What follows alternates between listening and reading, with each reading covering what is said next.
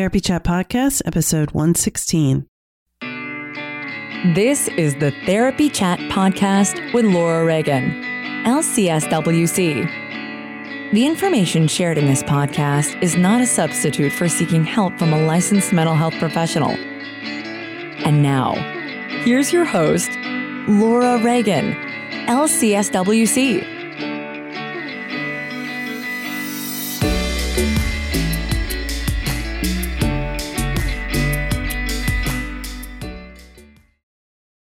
Try Therapy Notes, the #1 rated electronic health record system available today. With live telephone support 7 days a week, it's clear why Therapy Notes is rated 4.9 out of 5 stars on Trustpilot and has a 5-star rating on Google. Therapy Notes makes billing, scheduling, note-taking, and telehealth incredibly easy. And now, for all you prescribers out there, Therapy Notes is proudly introducing ePrescribe. Try it today with no strings attached and see why everyone is switching to Therapy Notes, now featuring ePrescribe. You can get 2 months free by using promo code CHAT at therapynotes.com.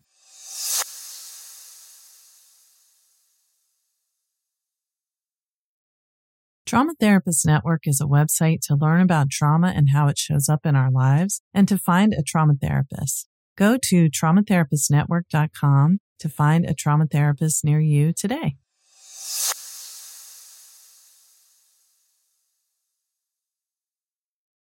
What's so special about Hero Bread's soft, fluffy, and delicious breads, buns, and tortillas? These ultra-low net-carb baked goods contain zero sugar, fewer calories, and more protein than the leading brands, and are high in fiber to support gut health. Shop now at hero.co. Hi, welcome back to Therapy Chat. As you might be able to hear, I have a cold today, so I don't sound quite as clear as usual, and my throat feels pretty scratchy. So as a result, I'm not going to talk too much in this episode, but I'm excited to share with you that I interviewed a very special person, Sarah Payton, who is the author of Your Resonant Self and does a ton of work on getting connected with your true inner gentle self.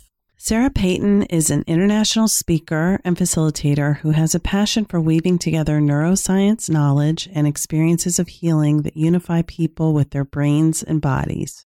Sarah is someone who has a very gentle way of speaking that is kind of a metaphor for the way she is teaching us to be more embodied with our empathic self. Sarah offers healing experiences of hearing ourselves and others deeply using the precision and resonant language that come alive in the long-term study of nonviolent communication. Sarah's newest book, Your Resonant Self, is about how you can synthesize the latest developments in neuroscience, trauma treatment, and the power of empathy into an effective healing method that rewires your brain and restores your capacity for self-love, emotional regulation, and well-being.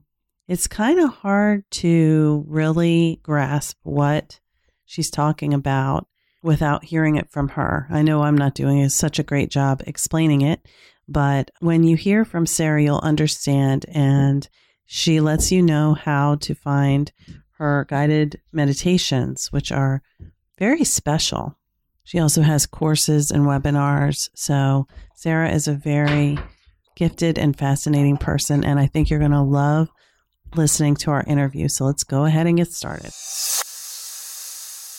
Hi, welcome back to Therapy Chat. Today, I'm excited to bring you an interview with the author of the book, Your Resonant Self, Guided Meditations and Exercises to Engage Your Brain's Capacity for Healing. My guest today is Sarah Payton. Sarah, thanks so much for being on Therapy Chat today. Well, thank you, Laura. I'm very happy to be here. I'm really happy that you're here too. And your book is really beautiful and interesting and exciting. So I can't wait for our listeners to hear about it. Thank you. Yes, this book has been quite a journey. Yeah. So let's just start off by, if you would, can you tell our listeners more about yourself and your work? Sure. Happy to introduce myself. I am a nonviolent communication certified trainer with a deep interest in the way that language changes the brain, and in deep interest in how research shows that the way we talk to ourselves is intimately connected with the trauma that we've experienced and the healing that we experience, and in particular, the healing relationships that we experience.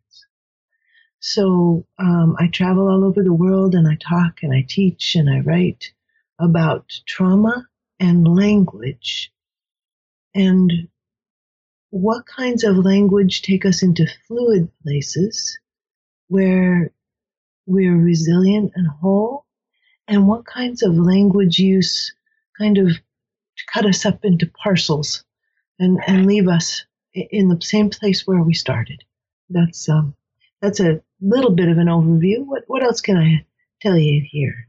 Well, can I ask you a little bit more about nonviolent communication? Because I know many people may not be familiar with that. Sure. Nonviolent communication is a way of thinking about using language to create the maximum amount of connection. To really, I don't know if you've ever seen, there are many teachers who teach that when we first meet each other, what's important is how we look. For about the first 5, 10, 15 minutes, we're really noticing how everybody looks. What clothes are they wearing? How have they done their hair? Whether or not they're wearing makeup. All of these things give us some ground to go on. And then very quickly we start to notice what people are saying. And then we notice what people are doing, what their behavior is like. And then we start, as we get more and more acquainted with them, we start to really notice what they care about most deeply. So nonviolent communication is a way of kind of beginning to focus on, from the very beginning, what do people care about most deeply? How is love a motivating factor for someone? How is a need for trust really driving them? Are they in a reactive space because respect is so important to them? And Marshall Rosenberg was the man who created and wrote about and traveled all over the world talking about nonviolent communication. He has a book, The Language of Life, if this is something that's interesting you, a nice introduction. And then this book that I've written, Your Resonant Self, is very much focused on how to take that work into the internal world and into relationship with the brain's automatic voice, with the brain's default mode network, as the scientists call it.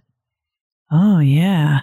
I love it. I love how you made the connection between your work with nonviolent communication and what you're doing in this book. Thank you for that. Yeah.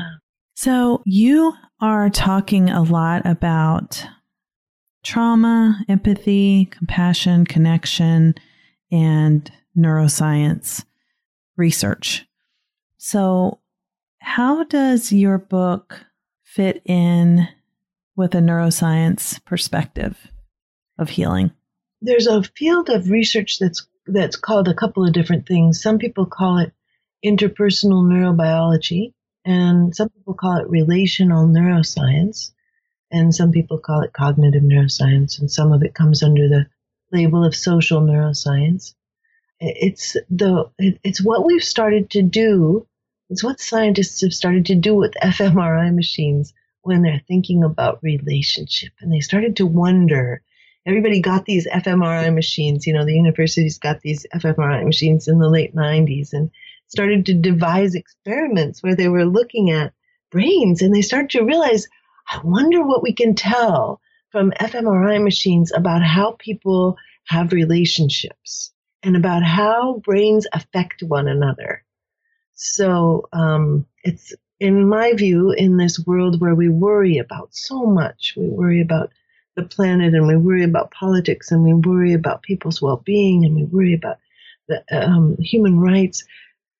But at the same time, we're living in a world that has this new study that allows us to cut right to the chase of acknowledging on every level how deeply we affect one another. So this, I think, is the lucky part of being alive at this point in time, is that we get to look at, what do brains do, really? How do we affect one another? How do we change each other? How does the way that I use language land for your brain. Mm. There's a neuroscientist at UCLA whose name is Matthew Lieberman, who's one of my favorite neuroscientists, who published an article that was all about how when we name emotions, we can see the amygdala, which is one of the centers of emotion in the human brain. We can see the amygdala calming. We can see the electrical activity in the amygdala falling by half when the correct emotion is named, an emotion that we're seeing on somebody's face, or an emotion that we're experiencing. So, so we're even starting to be able to track things at this level of detail, that language and the way we use it is, I often think of language as between two people, like between you and me, that the language is like the neurotransmitters, like we're all creating one huge human brain. And the way that we communicate with each other is language. And the kind of neurotransmitters that we send from one little human neuron to another human neuron change what's happening experientially for both neurons. Same thing in the brain, same thing between people. Wow, got me thinking.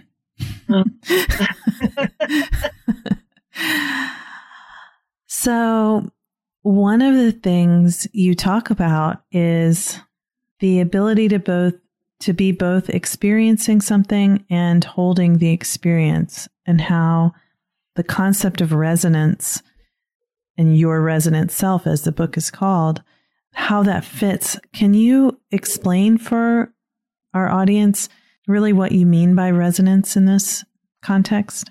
I would love to. Thank you. Resonance in this context is a particular combination of warmth and precision that lets a person know that they have been understood. So if we're thinking about the original dyad with a mom and a baby, even before language happens, resonance is happening. There's beautiful research by Beatrice Beebe, another of my absolute favorites, who has looked in micro detail at the relationship between babies at the age of 4 months and their mothers. And what happens with facial expressions? How well and fluidly does the mother spend a micro moment of acknowledgement of the baby's emotional experience before the mother goes on to distraction or care, or, so if a baby's scared, the mom's face does a little scared face, as if she were saying with her words, "Of course you're scared. That was a loud noise, wasn't it?"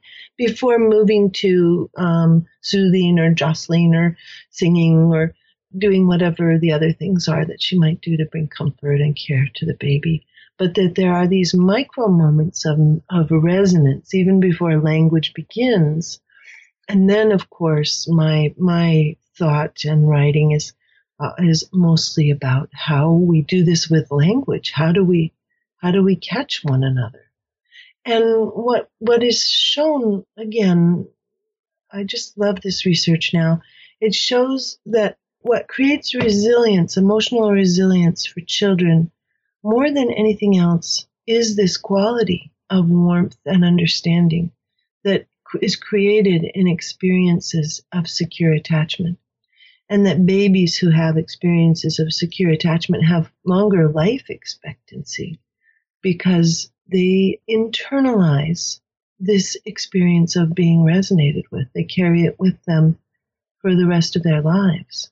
Happily, for those of us whose moms experienced more trauma than made them easily able to reflect us with ease, happily for us, these same pathways that catch resonance and that are changed and strengthened and made more robust and resilient by relationship, these pathways remain available for us throughout our lifespan as humans. They are the most changeable, the most neuroplastic, the most happy and willing to absorb new information of any of our neural pathways.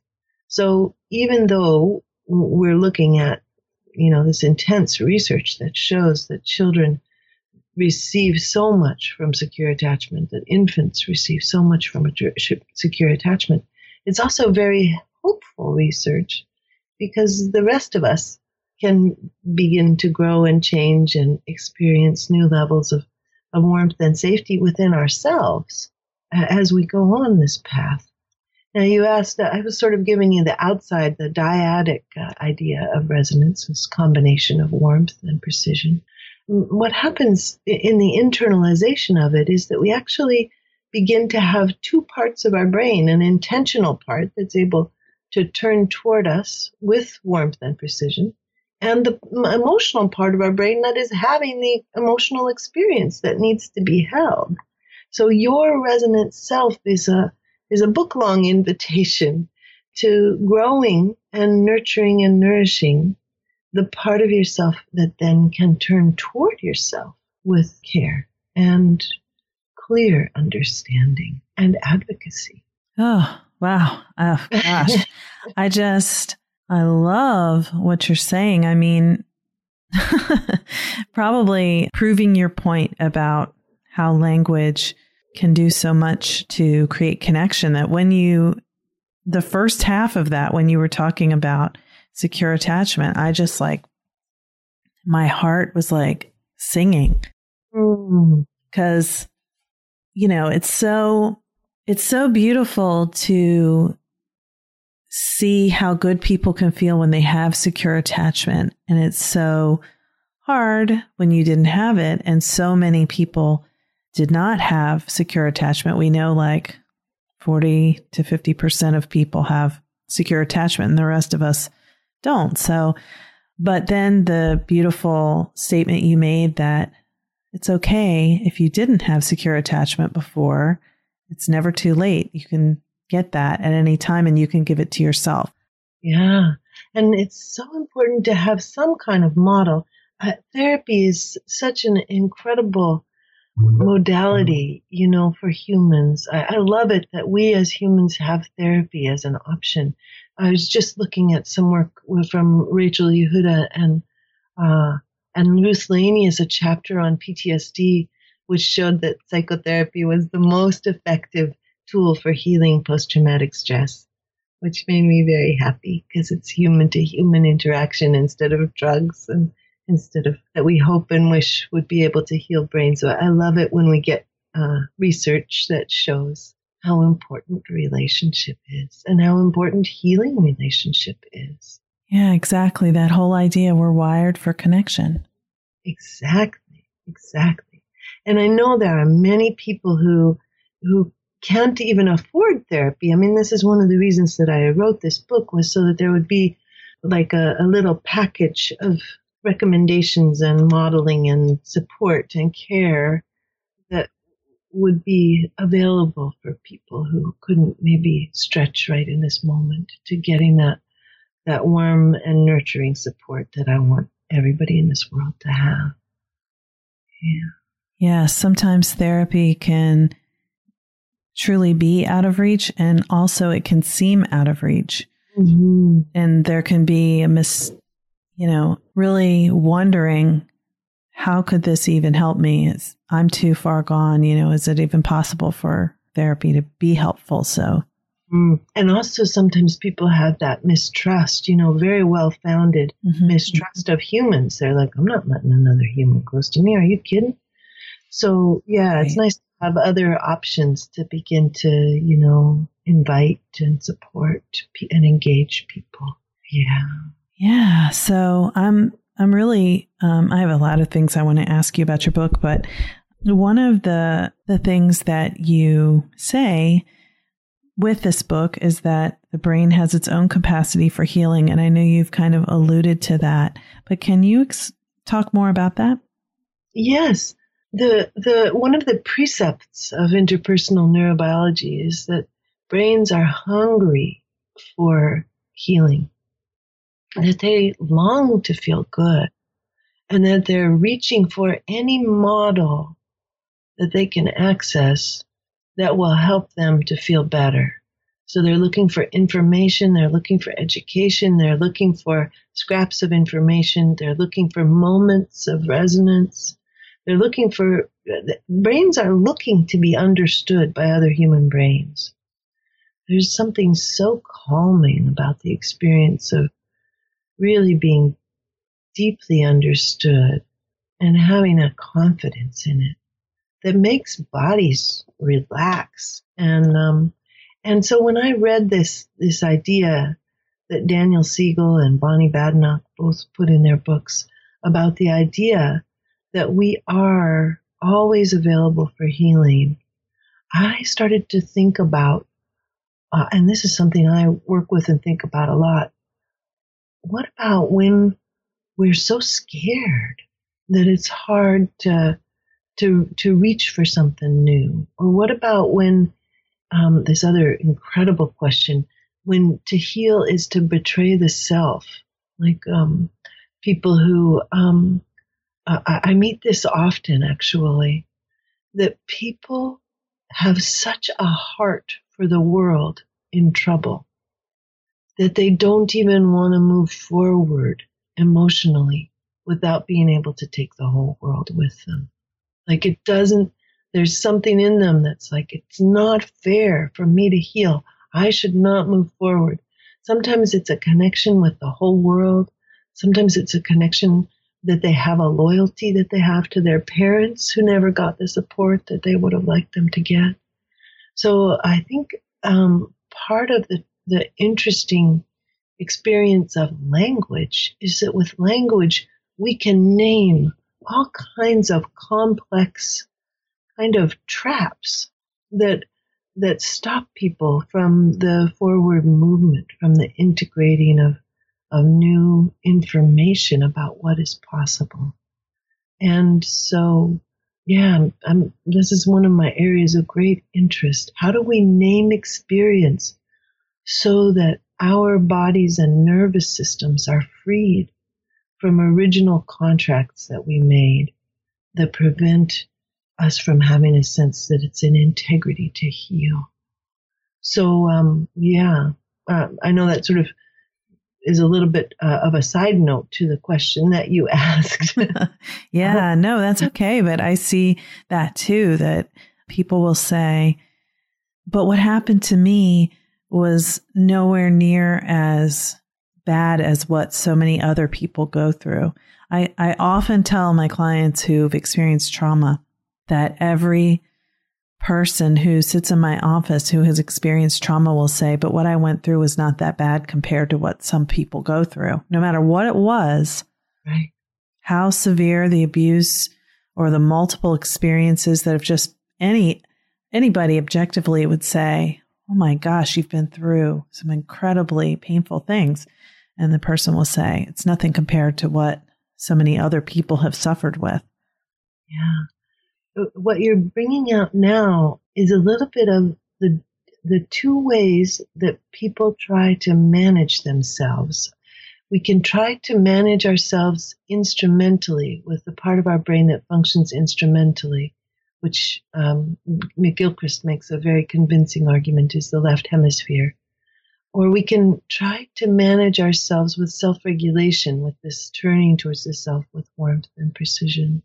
And the qualities of the instrumental brain trying to manage us, it's a little bit like we're trying to run ourselves with our own internal robot instead of trying to run ourselves with our own internal warm, nurturing mother. So the internal robot, this instrumental part of the brain, the left hemisphere part of the brain, its qualities of understanding the world are to compare, to criticize, to deny, to dismiss, to minimize. And the idea that everybody else has had, other people have had it worse than me, I shouldn't complain, is a beautiful combination of instrumental approaches to self-management. We're trying to calm ourselves down by minimizing what happened to us and by comparing ourselves to others, instead of by turning towards the self with both warmth and precision. Therapists, we've all had that moment. You wake up in the middle of the night. Oh my gosh, did I do my notes?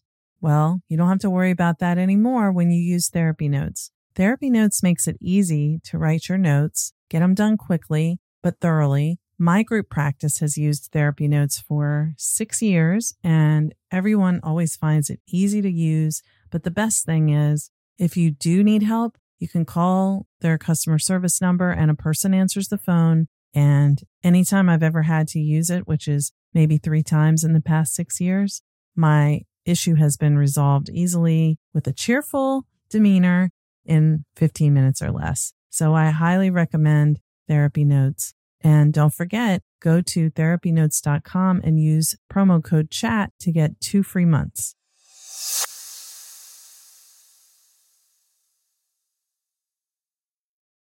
Nice buns, soft, fluffy, and ultra low net carbs. Discover Hero Bread, the delicious ultra low net carb bread with incredible taste and texture. Hero Bread has 0 grams of sugar and is under 100 calories per serving. Plus, high in fiber with 5 to 10 grams of protein per serving. Order from hero.co now and get 10% off your first purchase with promo code AH10. That's 10% off with code AH10. HERO.co.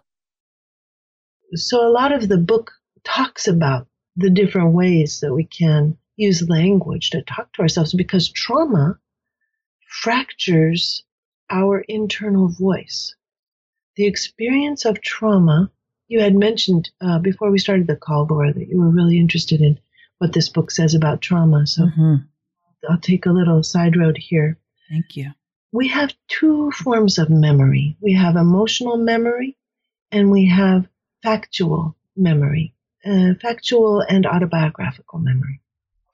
So emotional memory is amygdala-centered, and the quality of learning that the amygdala is capable of it's like superglue. It's like emotional superglue. And so what the amygdala does when we have a difficult experience is it takes and wraps every sensory and cognitive experience that's happening in the moment of the trauma, and it glues it all together in a sort of a clump that remains in the brain.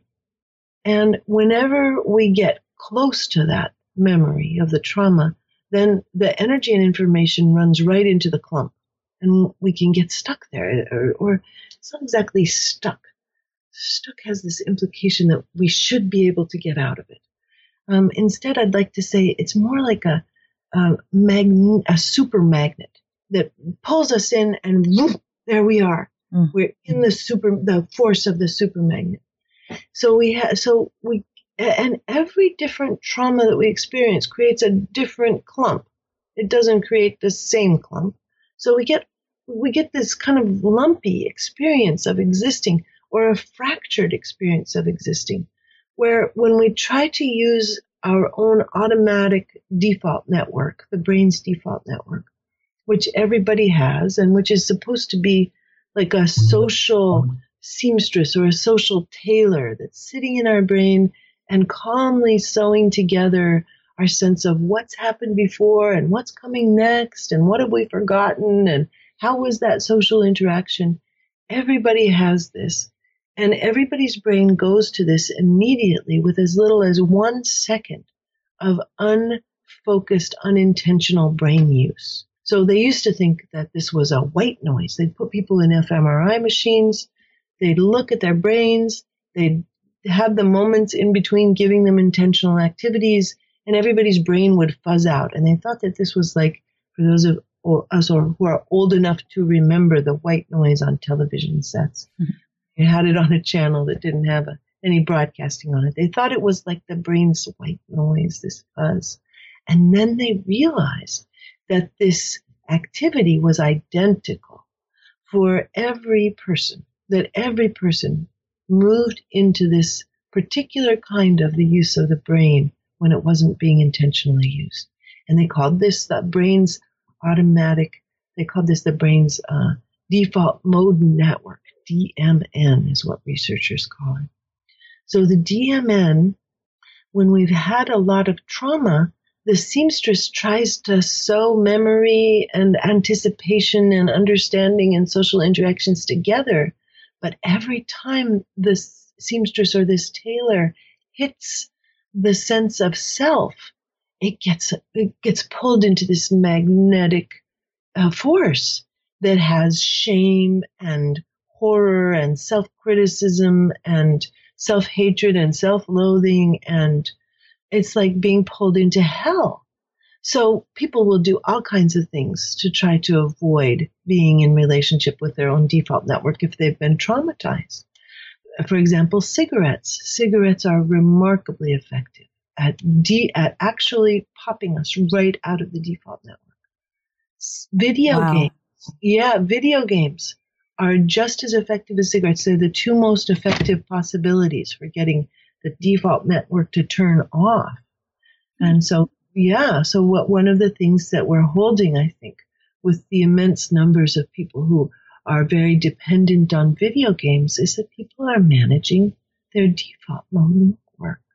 They're managing their own anxiety. They're managing their own inner world, which is fractured and incoherent and has these strange magnetic forces that pull us into shame or fear or worry or anxiety or concern. And so one of the beautiful things about beginning to move on this pathway of learning the skills and growing the neural networks that allow us to hold ourselves with warmth and precision is that we begin to actually physically transform the way that energy and information flow in the brain in response to trauma. And the other beautiful thing, of course, to mention about trauma, which is hugely hopeful again, is that the quality of the ever-present past that is part of the trauma experience, that is part of the brain holding memory in the emotional memory circuits, is that happily, even though this gives us PTSD with intrusive memories, it also means that trauma is forever available to be healed, to be physically transformed from being held by the amygdala into the movement into being held by the hippocampus, into the brain's factual and autobiographical and contextualized memory. So, for example, I was in Poland recently, and I was doing a little bit of work, and I was working with a man there who had had a really terrifying experience with a dog, and when he was a little guy. And so we started out, we're talking about the experience with the dog, and we start to name the different things that were going on. So what were the parts of the memory that got super glued together? What was the sound? What was the smell? What was the visual? Where physically the proprioception, where was the body in space? This is one of the things the amygdala remembers in moments of trauma. And then we did a time travel. We did a direct visiting of him in this moment, stopping the dog, staying connected with the little guy that he had been, making sure that we caught the qualities of his experience with words. What were the emotions? What were the longings? What were the micro moments of this experience? And just making sure to stay very connected to the body. You mentioned, Laura, that how important the body is to you. The body is so important. It is the nexus. It is the convergence point of past and present and future. And it is alive in those memories of trauma. It's part of what makes us available for healing and transformation. So as we connected with the little guy, made sure we were naming his experience, we were like, would you like to leave this memory? You actually survived a whole lifetime after this experience of being attacked by this dog. And invited this little guy back to present time. And in the experience, then we said to the man, how are you doing? And he said, oh, for the first time, this is just a memory. This is just something that happened to me. And that is what people say when the movement is complete, when the memory is no longer a clump that would disrupt the work of the default mode network. Instead, it becomes smoothly and cleanly integrated with the larger experience of the life, and it becomes time-stamped instead of being live and ready to go and to take us back through time in a single whiff of a dog odor or the sound of a dog barking. How is this to hear, Laura? Am I talking about what you were hoping I would talk about? Well, even much better than what I was hoping or what I asked even, but and yes, answering my question. And while you were talking about that with the man's experience with the dog, I want to check with you if I'm understanding this correctly, because what came up for me is this is what we do in sensory motor psychotherapy as well, using the body. Yeah. The same thing, that the trauma is processed, the place where a trauma was stuck, for lack of a better word, that had not been processed or metabolized by the body, it moves. And then it's just something that happened without the trauma response. So you're seeing exactly the same phenomenon. Exactly. Yeah. And I think all effective trauma therapy, whatever the approach is, whether it's language-based, the way that I'm talking about, whether it's even more experientially, physically based, like the sensory motor and the somatic experiencing, and Rosen method and Hakomi, all of these interesting methods that allow people to go in and connect with the body, have some verbal connection, have some relationship, allows for really successful transformation of trauma and the movement toward integration and wholeness. Yes, it's so incredible and beautiful. Mm-hmm. Yeah. And as we can see from the research, traditional psychotherapy as well. This is psychotherapy that doesn't even so much mention the body, but has that strong component of relationship. Yeah. Yes. So now I want to ask you another question to sort of expand on what you just said about the man and the dog. One thing that came to my mind when you were talking about that is that for some trauma survivors, I would say many trauma survivors, dissociation is a protection from feeling the sensations that are in the body. And when the person is attempting to be more grounded, it feels extremely unsafe. So it's like that kind of a little bit of a catch-22. Exactly. It's a catch-22 that they need to be more grounded so they won't be experiencing their trauma. But yet when they get grounded and they're in their body, they feel all of the trauma, and it feels very unsafe and overwhelming. So I'm wondering if the techniques that you describe in the book have a way to counter that or to protect with that. Yeah, two very main and important parts of that. One is a deep respect for the dissociated part, just like a real gentle appreciation. For example, somebody's like, I'm dissociated, I don't feel my body. And then you might even inquire something like, oh, where is this part of you that's not here, that is far away?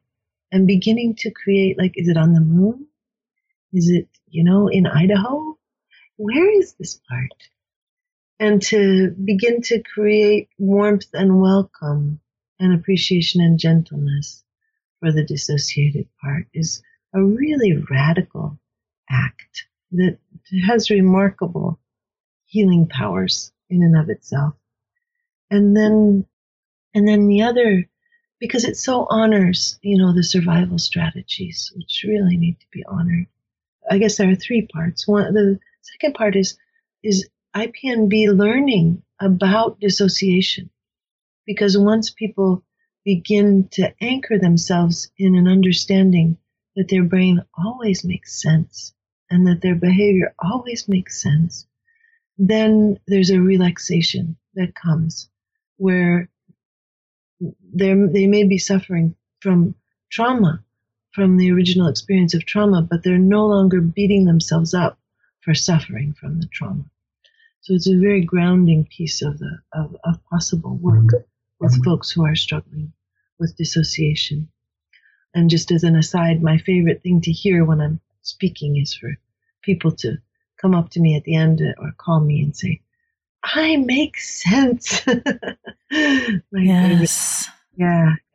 And then the third piece is to make sure that there's, and many people write about this, so this is something I think almost all therapists do, but the creation of a safe space, the creation of a space that has warmth in it, whether it's companion animals, whether it's, like a Beauty and the Beast kind of place where the walls themselves create warmth and tending and no humans have to be involved, or whether it's, a home made of glass where you could see intruders coming from miles away.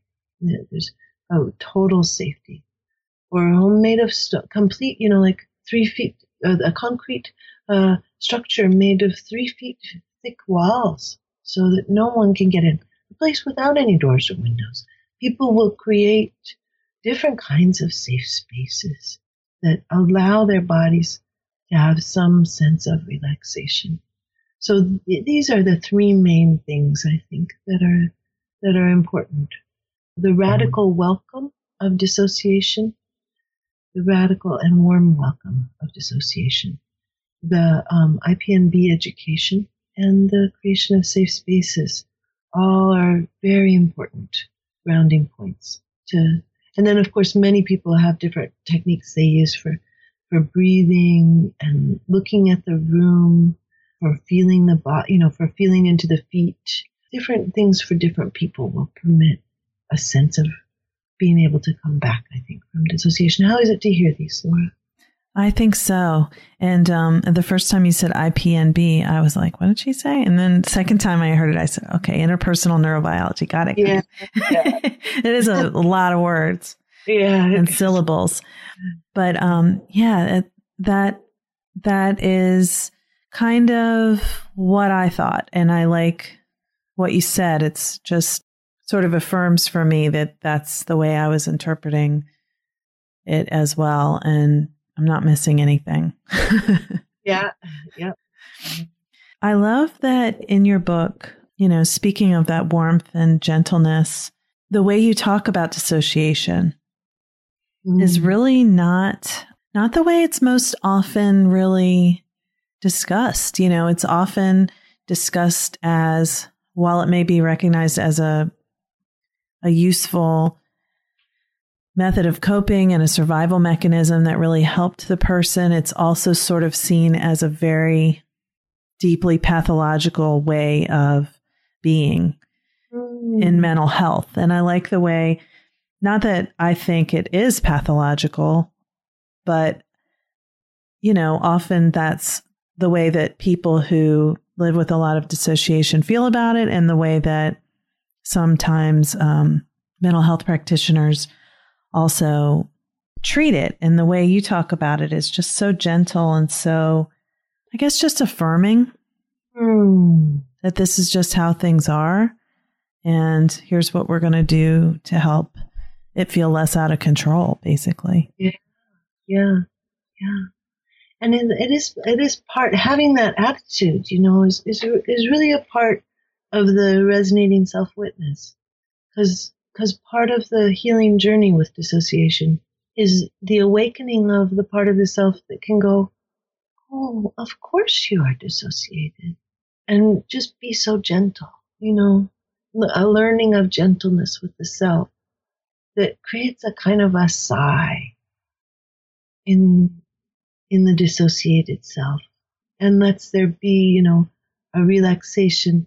Part of what we're working with here is the incredible contribution that Stephen Porges has made to understanding our nervous systems.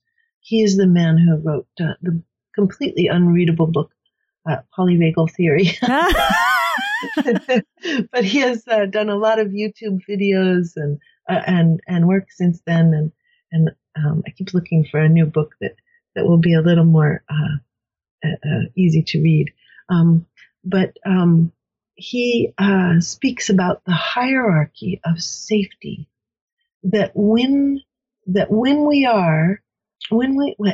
have a sense of being safe and mattering, which is such an interesting concept. I mean, being safe so often seems like it's just about physical safety, like it's about some kind of protection or But when we not only have a sense of being safe, but when we add to that the sense that we actually matter to the group that we're with, that our needs matter, that our voice, that people want to hear our voice, then the nervous system of humans shifts gear into what Stephen Porges calls social engagement, where all of the most finely nuanced capacities that we have for social interaction are turned on.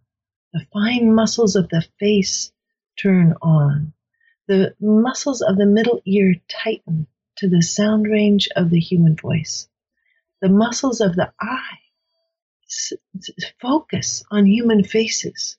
All of a sudden, we're made for nuance.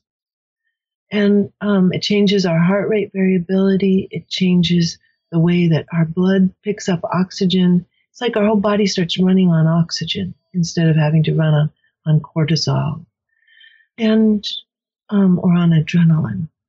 And so part of what we're doing with this radical gentleness towards the dissociated self is we're beginning to create this double delight of being safe and mattering, that the dissociation matters, that the voice of the dissociated part is welcome, it's a radical nervous system act that invites people toward social engagement.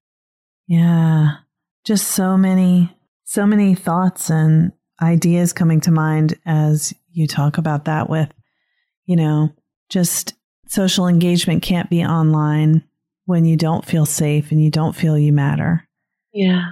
And, one of the things I think can be really hard for people is feeling that they've always been alone, that they're self-sufficient, but yet they feel isolated and they don't think that they'll ever feel connected with other people. So there's like this loneliness and I don't need anyone, feeling kind of coexisting, and it makes sense. Yeah. Yeah. One of the things I like to say to people when they're working with that particular double bind is something like, would your body like acknowledgement that you have not had very many experiences of people being safe? Yeah. I love discovering what are the questions we can ask that make bodies say yes. Because when bodies say yes, we know that they have a sense of being resonated with. And so we know that they're having the neural connections nourished and nurtured that we would like them to have. Nurtured and nourished. And one of the things, asking someone, would your body like acknowledgement of, just people don't normally talk that way. I love that you have these concepts in your book and that people can kind of, and I guess that's the beauty of what you're talking about with how language really matters, that if you speak in that gentle way that's so affirming and warm and resonant, it opens up new possibilities. It really does. It really takes us out of staticness into fluidity. And that's such an exciting place to be able to go with people, because you never know what they're going to say or do. You don't know what's going to come next. It's right. Yes, it's a magical surprise. So I have a question for you for people who are listening and saying, wow, I really want to check that book out. This stuff is amazing. Before we started recording, you mentioned that you would like people, I assume both professionals and non-professionals, to be able to find this book and read it. But I'm curious about how you see people using it, because it has the guided meditations written out. And so in a practical way, what do you think people should do with it? How they use it? Well, there's free downloads of me reading all the meditations on the book's website. The book is www.yourresonantself.com without any spaces in between it. So you don't even have to buy the book. You can just go and get the meditations. Oh, yeah. So those are available to be used on your little phone or whatever, smartphone, whatever you want to put them on your computer. So that's one possibility. That's amazing. Yeah. And then the book itself is available, in hard copy and in Kindle. And then there are I'm starting to create online courses as well for people who just want to be able to dive into the material and have some handouts, some worksheets and study questions, and there's also there's somebody on Facebook putting together little study groups for people. Wow. It's kind of fun. Yeah. I love that, because some people can read and take everything in, and some people, they need to have it be more interactive and they need to play with it. Yeah. Yeah.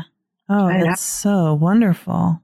So how would people find your offerings? I know you said yourresonantself.com. Is that where everything you have going on is? I have a website called empathybrain.com that has my retreats and classes and online classes. And so I think you can find it through yourresonantself.com, or you can go right to empathybrain.com. You can, look for Empathy Brain on Facebook. And I'm writing all this down. Yeah. So I will put all of this in the show notes, and I'll be checking it out myself. I mean, what you're doing is amazing, and just the impact is unfathomable, how much this can help, healing people one-on-one, when their relationships with other people and the healing that happens there, and it spreads. Oh, thank you, Laura. Thank you, Sarah. Thank you so much for being on Therapy Chat today. Oh my goodness, this is awesome. Mm-hmm. Very happy. Try Therapy Notes, the #1 rated electronic health record system, available today. With live telephone support 7 days a week, it's clear why Therapy Notes is rated 4.9 out of 5 stars on Trustpilot and has a 5-star rating on Google. Therapy Notes makes billing, scheduling, note-taking, and telehealth incredibly easy. And now, for all you prescribers out there, Therapy Notes is proudly introducing ePrescribe. Try it today with no strings attached and see why everyone is switching to Therapy Notes, now featuring ePrescribe. You can get 2 months free by using promo code CHAT at therapynotes.com.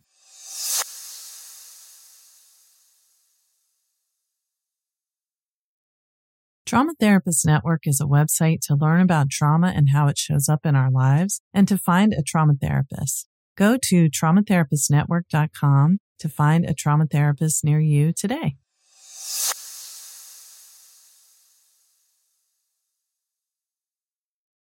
What's so special about Hero Bread's soft, fluffy, and delicious breads, buns, and tortillas? These ultra-low net-carb baked goods contain 0 sugar, fewer calories, and more protein than the leading brands, and are high in fiber to support gut health. Shop now at hero.co. I hope you enjoyed my interview with Sarah Peyton. Isn't she special? She's just so different. I love her gentle way and her beautiful book, and her guided meditations are so lovely. And I've used them myself and with clients and found them to be very helpful as well.